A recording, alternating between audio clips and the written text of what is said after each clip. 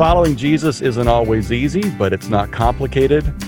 We're told to act justly, love mercy, and walk humbly. So our goal on this podcast is to make real life a bit more simple. And how do you do that when you're trying to juggle all kinds of different things in your world? And oh, by the way, it's during a pandemic. So I happen to have on our podcast today a pastor and a pastor's pastor, a guy by the name of Brian Jones, who's written a lot of books and led a church for many years.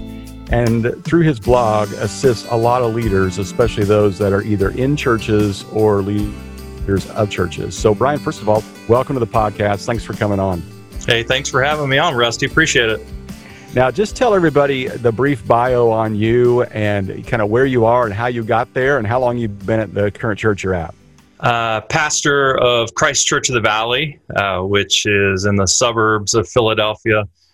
This fall will be our 20th anniversary. So we planted that church 20 years ago. My wife and I, our 3 daughters, and our cat. And in the first 3 weeks, our cat died. So that was a drop in attendance right out of the gate, man. It was rough. We are focused on reaching people who don't go to church. So we've seen about 2,600 people come to Christ so far. And so we're just excited to be here in Philadelphia serving God and being a part of what he's doing. So did you grow up in the Pennsylvania area? Oh, no, I'm an Ohio State fan. I grew up in Columbus, Ohio. I'm a Christian. Come on, you know that. The Buckeyes. The Buckeyes, man, absolutely. Absolutely. Yeah. So you're right there in Penn State country, right? Oh, I am. Yeah, I'm a missionary to pagans out here. And, I fell in love with this area when I went to graduate school. I went to graduate school at Princeton Theological Seminary. Early on, I felt called either to be a church planter or to be a professor. And I felt I would go to Princeton to do a Master of Divinity degree. I was going to do a PhD at Yale. And I just, you know what? I helped start a church when I was in Princeton, and I was like, that's what I want to do. I'll just do the professor thing on the side. So I write a lot for pastors at seniorpastorcentral.com. I am very privileged to get in the trenches with guys like you who are at a much smaller scale, obviously, that want to identify what are their gifts, what are their abilities. There's so much confusion about what steps should they take. And so I just come alongside them with a few years under my belt and experience coaching pastors to really help them maximize their calling and to help them feel confident that they're doing the right things and taking the next steps. What did you get your undergrad in, and where did you go for that? I went to Cincinnati Christian University, and It was a biblical studies degree. Okay. Yeah. How about you? I went to Ozark Christian College in Joplin, God's College. But I did some seminary work at Cincinnati Christian, and Jack Cottrell and those guys were fantastic. Absolutely. And absolutely. He was a graduate of Princeton as well. How did and now I'm really digging in here. I didn't prep you for this question. Princeton gets the knock for being a little bit more liberal than maybe Christian or than Cincinnati Christian. How did your views or beliefs get shaped by that? And how did they change a little bit during your seminary time? Well, it was funny. Jack Cottrell told me, don't go to Princeton. Don't do it. And he was like, it's going to be rough. And he was right. Right in the middle of my second year at Princeton, I lost my faith. And ironically, Princeton, in terms of the mainline seminaries in the country, is considered the most conservative. And so there were a few really devout evangelical believers that were just great, but that were professors.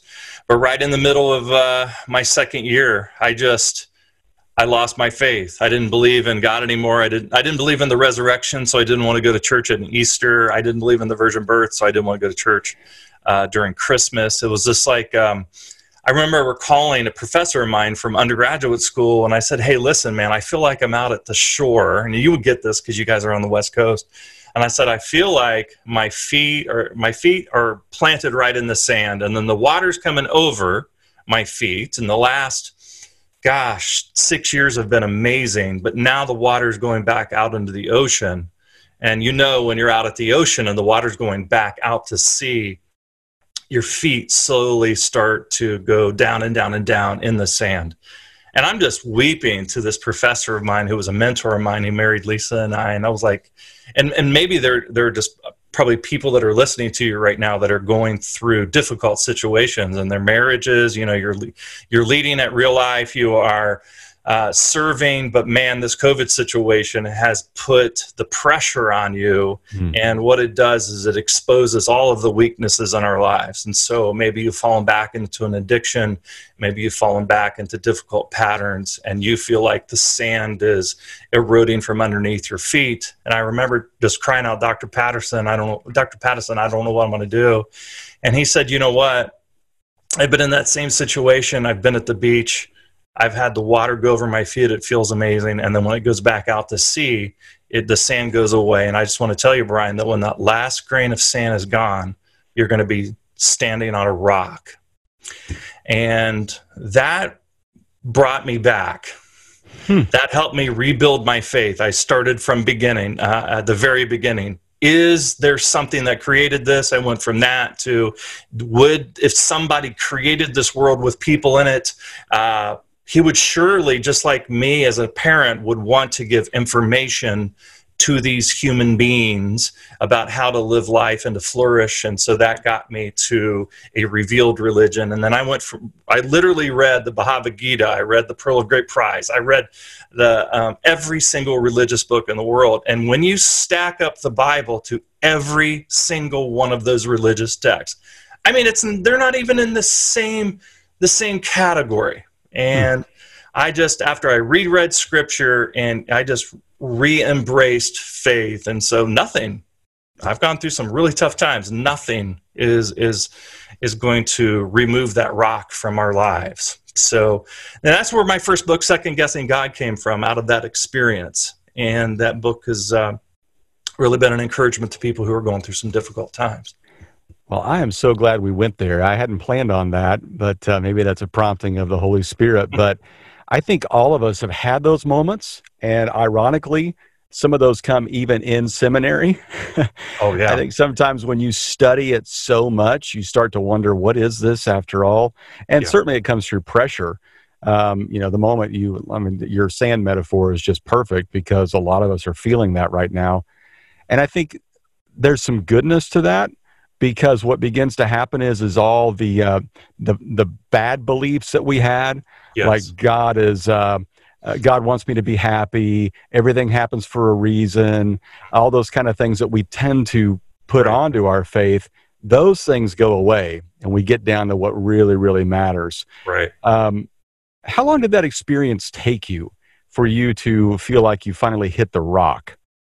It took me a year and a half. And, St. John of the Cross, we use this phrase all the time, the dark night of the soul. Right. And we get that from St. John of the Cross, but not a lot of people know his story. St. John of the Cross was a Catholic monk that was in a monastery.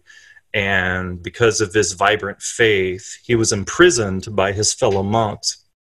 And they locked him into a bathroom. And he was there for 5, 6, 7 months on end.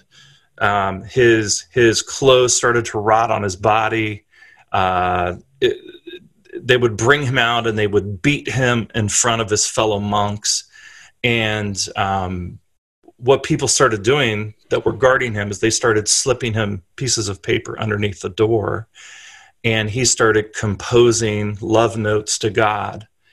And in his writings, he talks about how when we go into the desert, when we go into the arid place where it is no longer flourishing with, life and that sort of thing, when you go into that desert, it expunges from you all of the things that you rely on, and you suddenly now you have a choice. Either I am going to rely upon God, not because of what He's going to give me, but I'm going to rely upon God simply because of His love for me. That's sufficient. It changes everything. Mm-hmm. And no longer, and this is what my book Finding Favor was all about, that people in the prosperity movement use this phrase, finding favor. Mm-hmm. And unfortunately, it's like they've never read the Bible. Like the people that have found favor in Scripture are people like Joseph, for instance, where Joseph goes and he's thrown into prison, right? Mm-hmm. Like he's taken away from his family. He's taken away from his dad. He's taken away from his brothers. He's thrown into a prison. He's sold, and he lives in this foreign land. And like the last tiny little section of his life, that's where basically all of the good stuff happened. But that whole time, he was favored by God. Job found God's favor. There are some times in the Bible where it talks about God gives us his favor, and it does mean he meets our needs financially, or he might actually heal our bodies in some capacity. But the vast majority of instances where God talks about him bestowing his favor on our lives are times where we're like, hey, you know what? If I had known what I was actually praying for, I never would have asked for your favor, right? The obscurity, he puts us into obscurity. He puts us into situations we don't want to get out of, like Moses, where he's leading these people.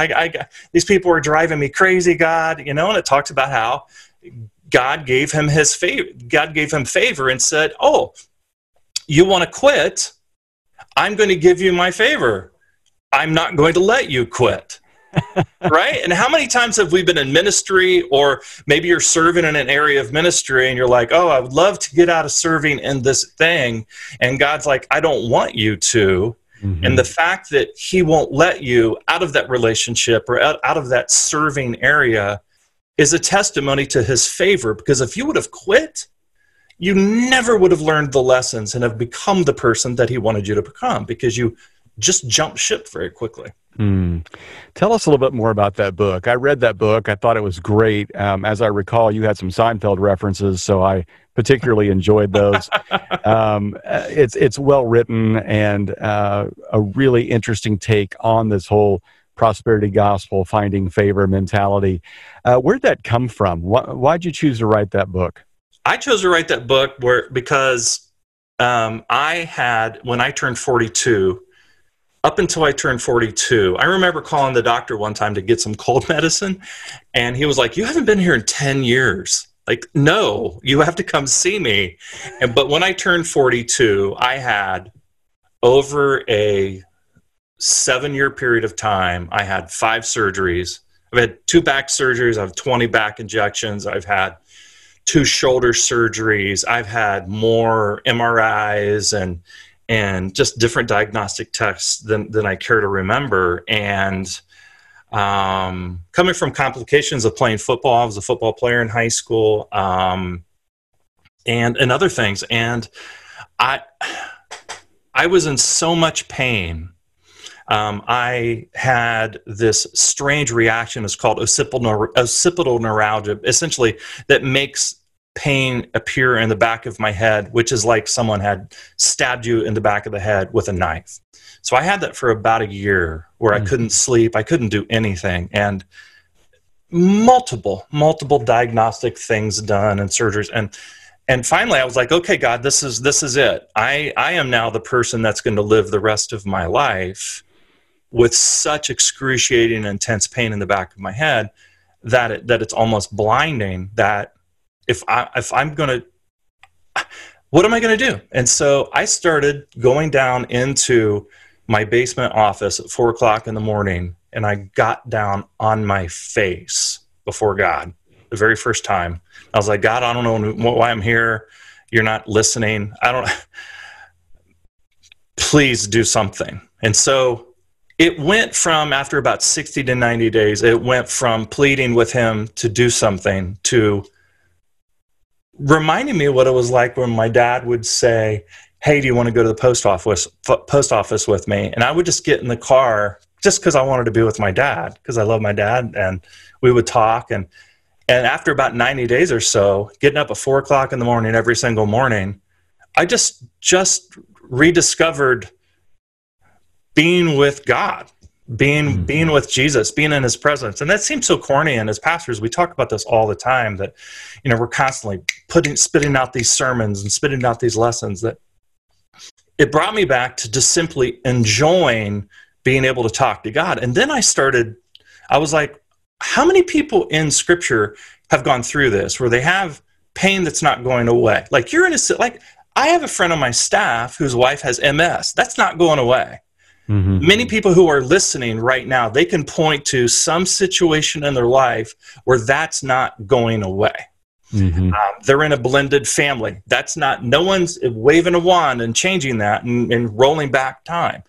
You have that situation. I mean, we could go on and on and on about different examples, but when I started studying scripture, I realized that more oftentimes than not, God allowed people to experience different things, to go through different things, and it was a form of his love and compassion and blessing that, thank God, he allowed me to go through that.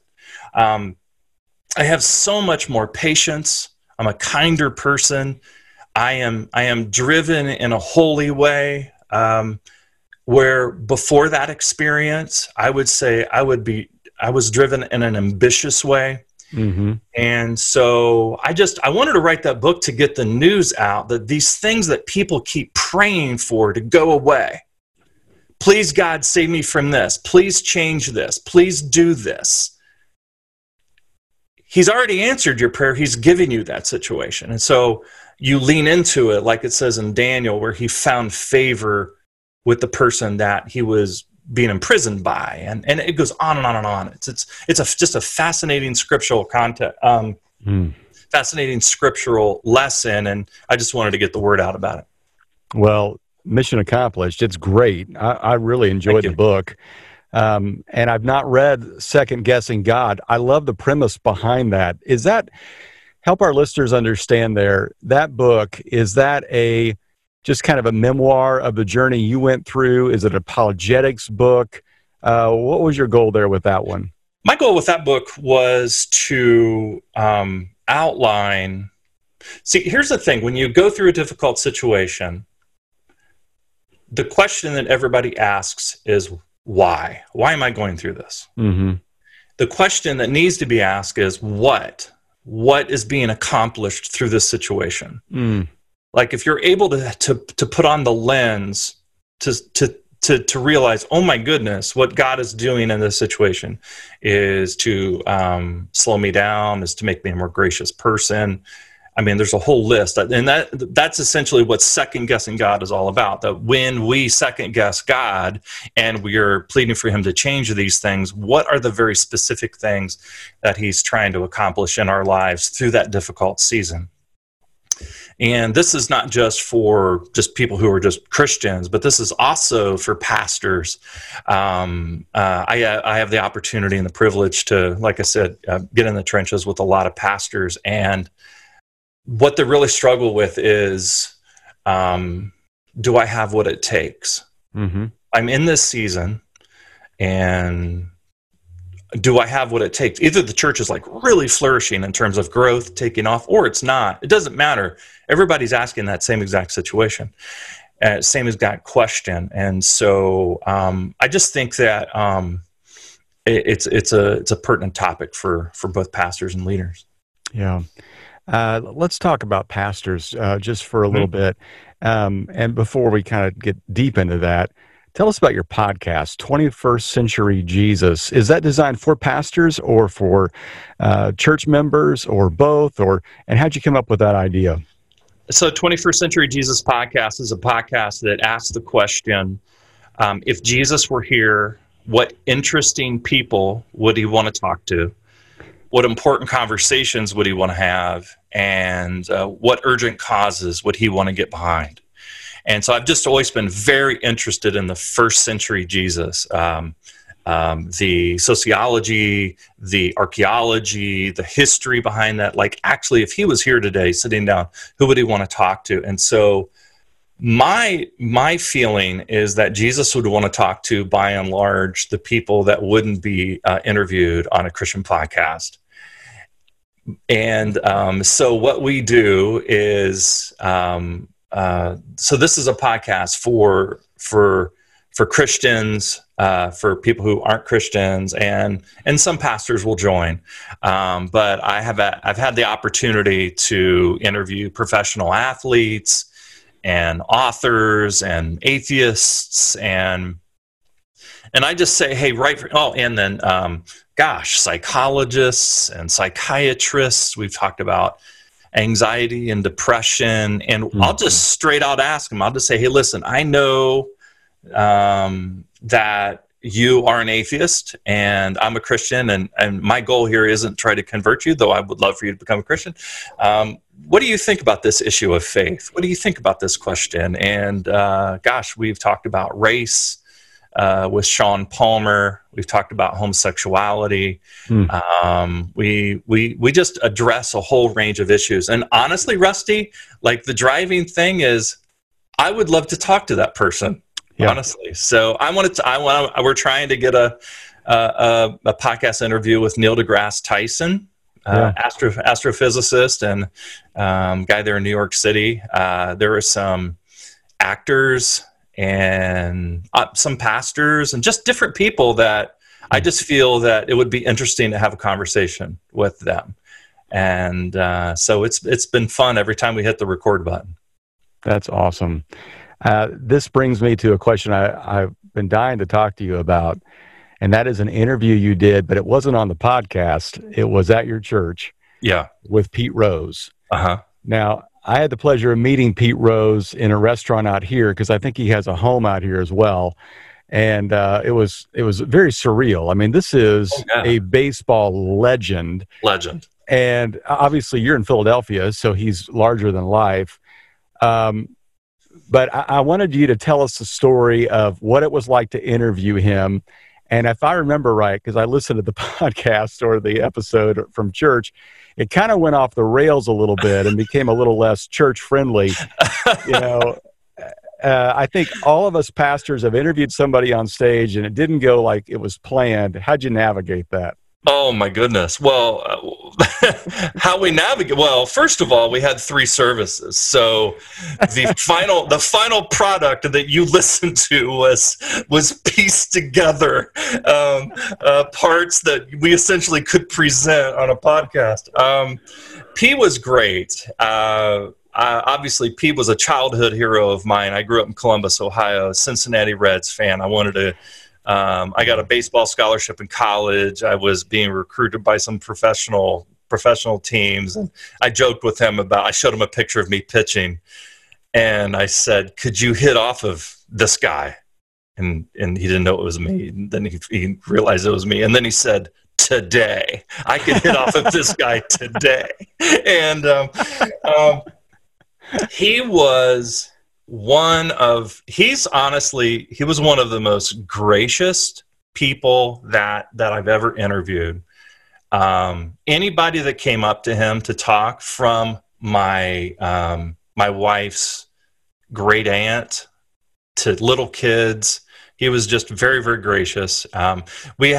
The reason we brought him in is we were doing a series called Second Chances. And I just asked the question, who would want a second chance more than anybody? And I was like, well, Pete Rose would, because he was trying to get in the Hall of Fame.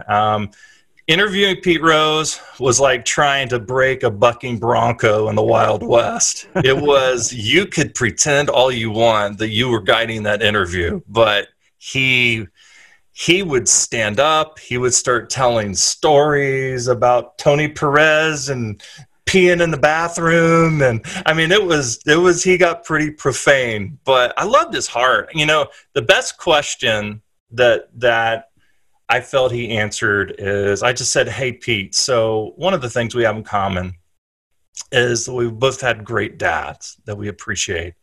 What was a lesson you learned from your father that has carried with you to this day? What was a profound lesson you learned from your father? And he started talking about his dad and how his dad came home, and he had a hard job, but he came home and threw ball with him and was involved in his life, came to his games as a pro, and it was just really special. And then the agent, his handler, said afterwards, no one's ever asked him a question about his dad before. Wow.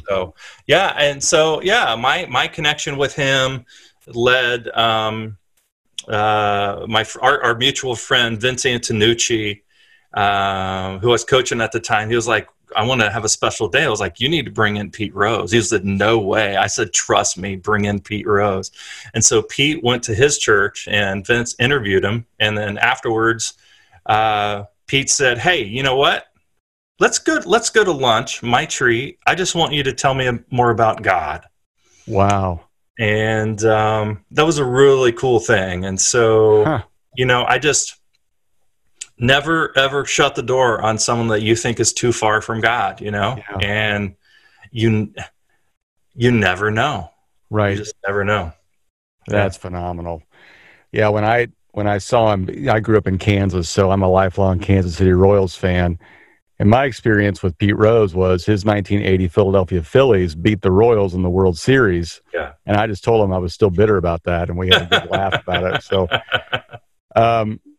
I want to know, especially for all of our pastors listening, and I think this applies to everybody, just the balance of time.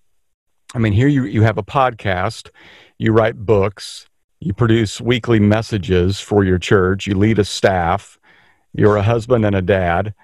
And then you obviously have to take care of yourself, certainly with all of the physical issues you've had, probably even requires more time. How do you manage your time to be able to do all of this?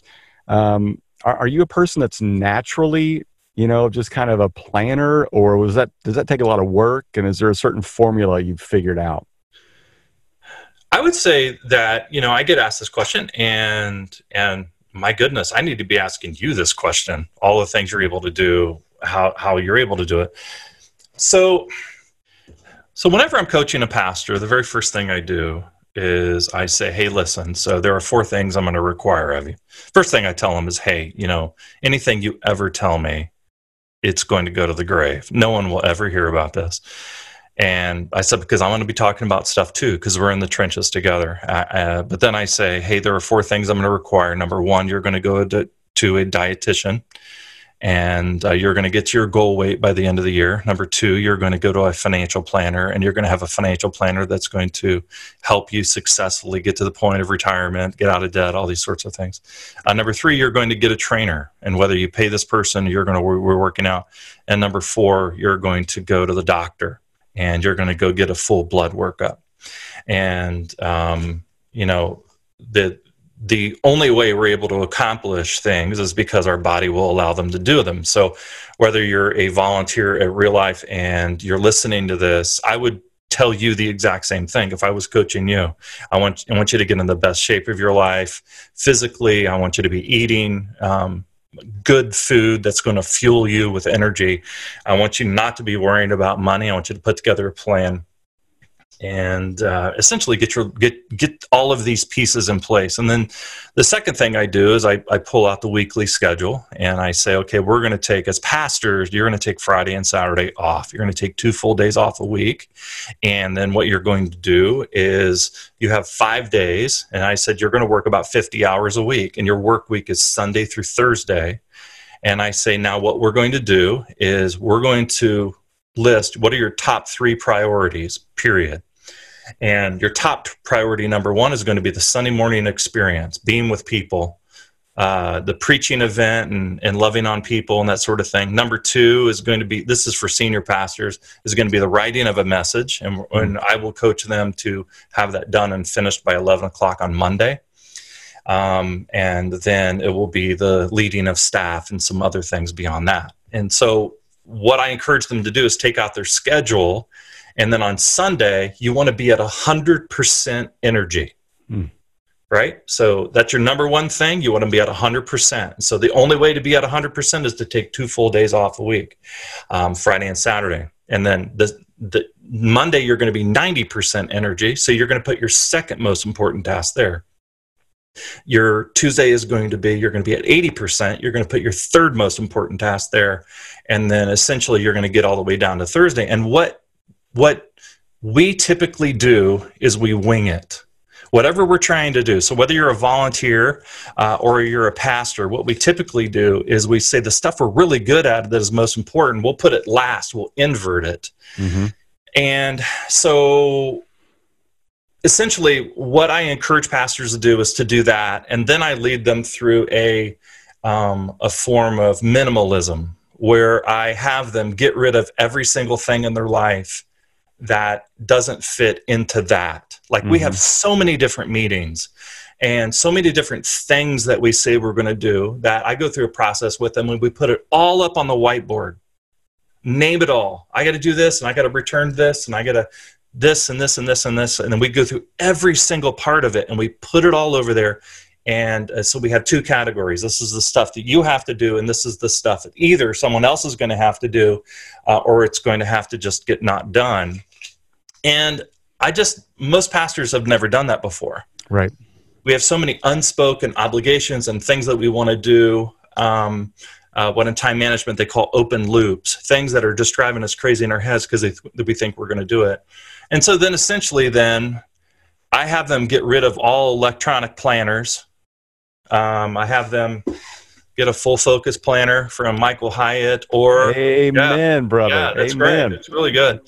And the process every single week of writing down, here are my priorities, and here's all this other stuff. I chunk things. So on Fridays, I get all of the housework kind of stuff, cars, appointments, any doctor's appointments, anything that has to be done around the house. That's all on Friday. Saturday is reserved for my wife and I.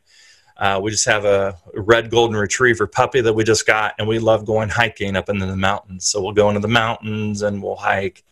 And then so when it comes to Sunday, man, like my mind is clear. And I'm not saying I'm perfect at it, but my mind is clear. I'm still. I know that I'm focusing on the most important things. And then if I could turn the camera around so you can see it, I'm here at my home office and I have a big whiteboard. A big glass whiteboard. And then I have on that, I have my priorities in the middle. I have the books on the right-hand side that I'm writing. So my priorities are for me, Bible study and prayer first. Second, my second priority is to develop a great sermon series. Third is a sermon. Fourth is to write a Senior Pastor Central article. Number 5 is a Brian Jones article. And then number 6 is podcast interviews for 21st Century Jesus, or what I'm doing here. And then obviously as a part of that, I'm also coaching staff. I'm meeting with my 2 executive pastors and our whole staff and that sort of thing. But I know that every 6 months I'm writing a book. So I have an October 1st book release that I'm writing a book for pastors. And then April 1st, I'm writing a book for Christians. And the priorities, everything that's going into, everything that I'm reading and my sermons and the articles, all of that is fodder. That is essentially, I want to turn it into an opportunity to encourage and bless other people with the stuff that, not everybody gets to do what we get to do. We get to read. I just have this tremendous staff that affords me the opportunity to read books and study and interview people and meet with leaders and cast vision and stuff. And so I just feel that, this is why you're doing this, that we have this obligation then to really pour into other people. And honestly, what drives me is back in the mid-90s, I moved to Ohio to start a church. And this church took off like a rocket from 90 to 90 in 3 years. It just went crazy. I was if Outreach Magazine existed, I would be on the cover of that. And you know what? A friend of mine pastored a large church in Centerville, Ohio, Southbrook Christian Church, Charlie McMahon. Yeah. And I was so discouraged that I met him for lunch. He said, "Brian, why don't you just come to our staff meetings?" I was like, that would be so weird, man. I can't do that. Like, who's the guy over there in the corner writing all this stuff down? He was like, just come. So better part of a year, I just went to Charlie's staff meetings. And I just hung out and got my spirit back again and my excitement. And I just have always felt that if I was in a position where I could encourage and pump up these awesome pastors that are in smaller churches, that I'm going to do it. And so, so the things that I'm able to do, it's because I love it, but I also feel a mission behind it. So it's not really work. I love it. I'm excited about it and I'm passionate about it. So. Man, that's clear from just hearing you talk about it and from reading your stuff too. I've been in the game for 26 years, and reading your stuff is still fresh insight for me and so helpful. Man, I wish I would have had that Full Focus Planner 26 years ago. I mean, it was just Franklin Covey then, but this is so helpful.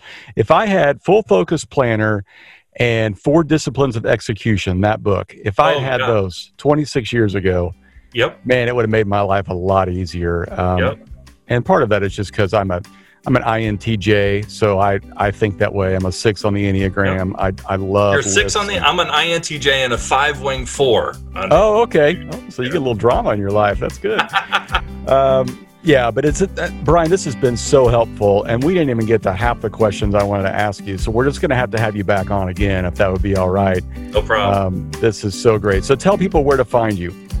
Well, first of all, it's what a privilege it is to encourage and to cheer on the leaders that you have there at Real Life. And so just thank you for the privilege of being on. So when I write for pastors and for church leaders, it's at seniorpastorcentral.com.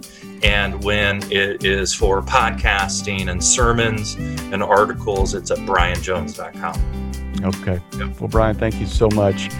And next week, we'll be back with brand new content. So thank you for listening. And as always, if this is helpful for you, share it with a friend and pass it along. And we will talk to you next time.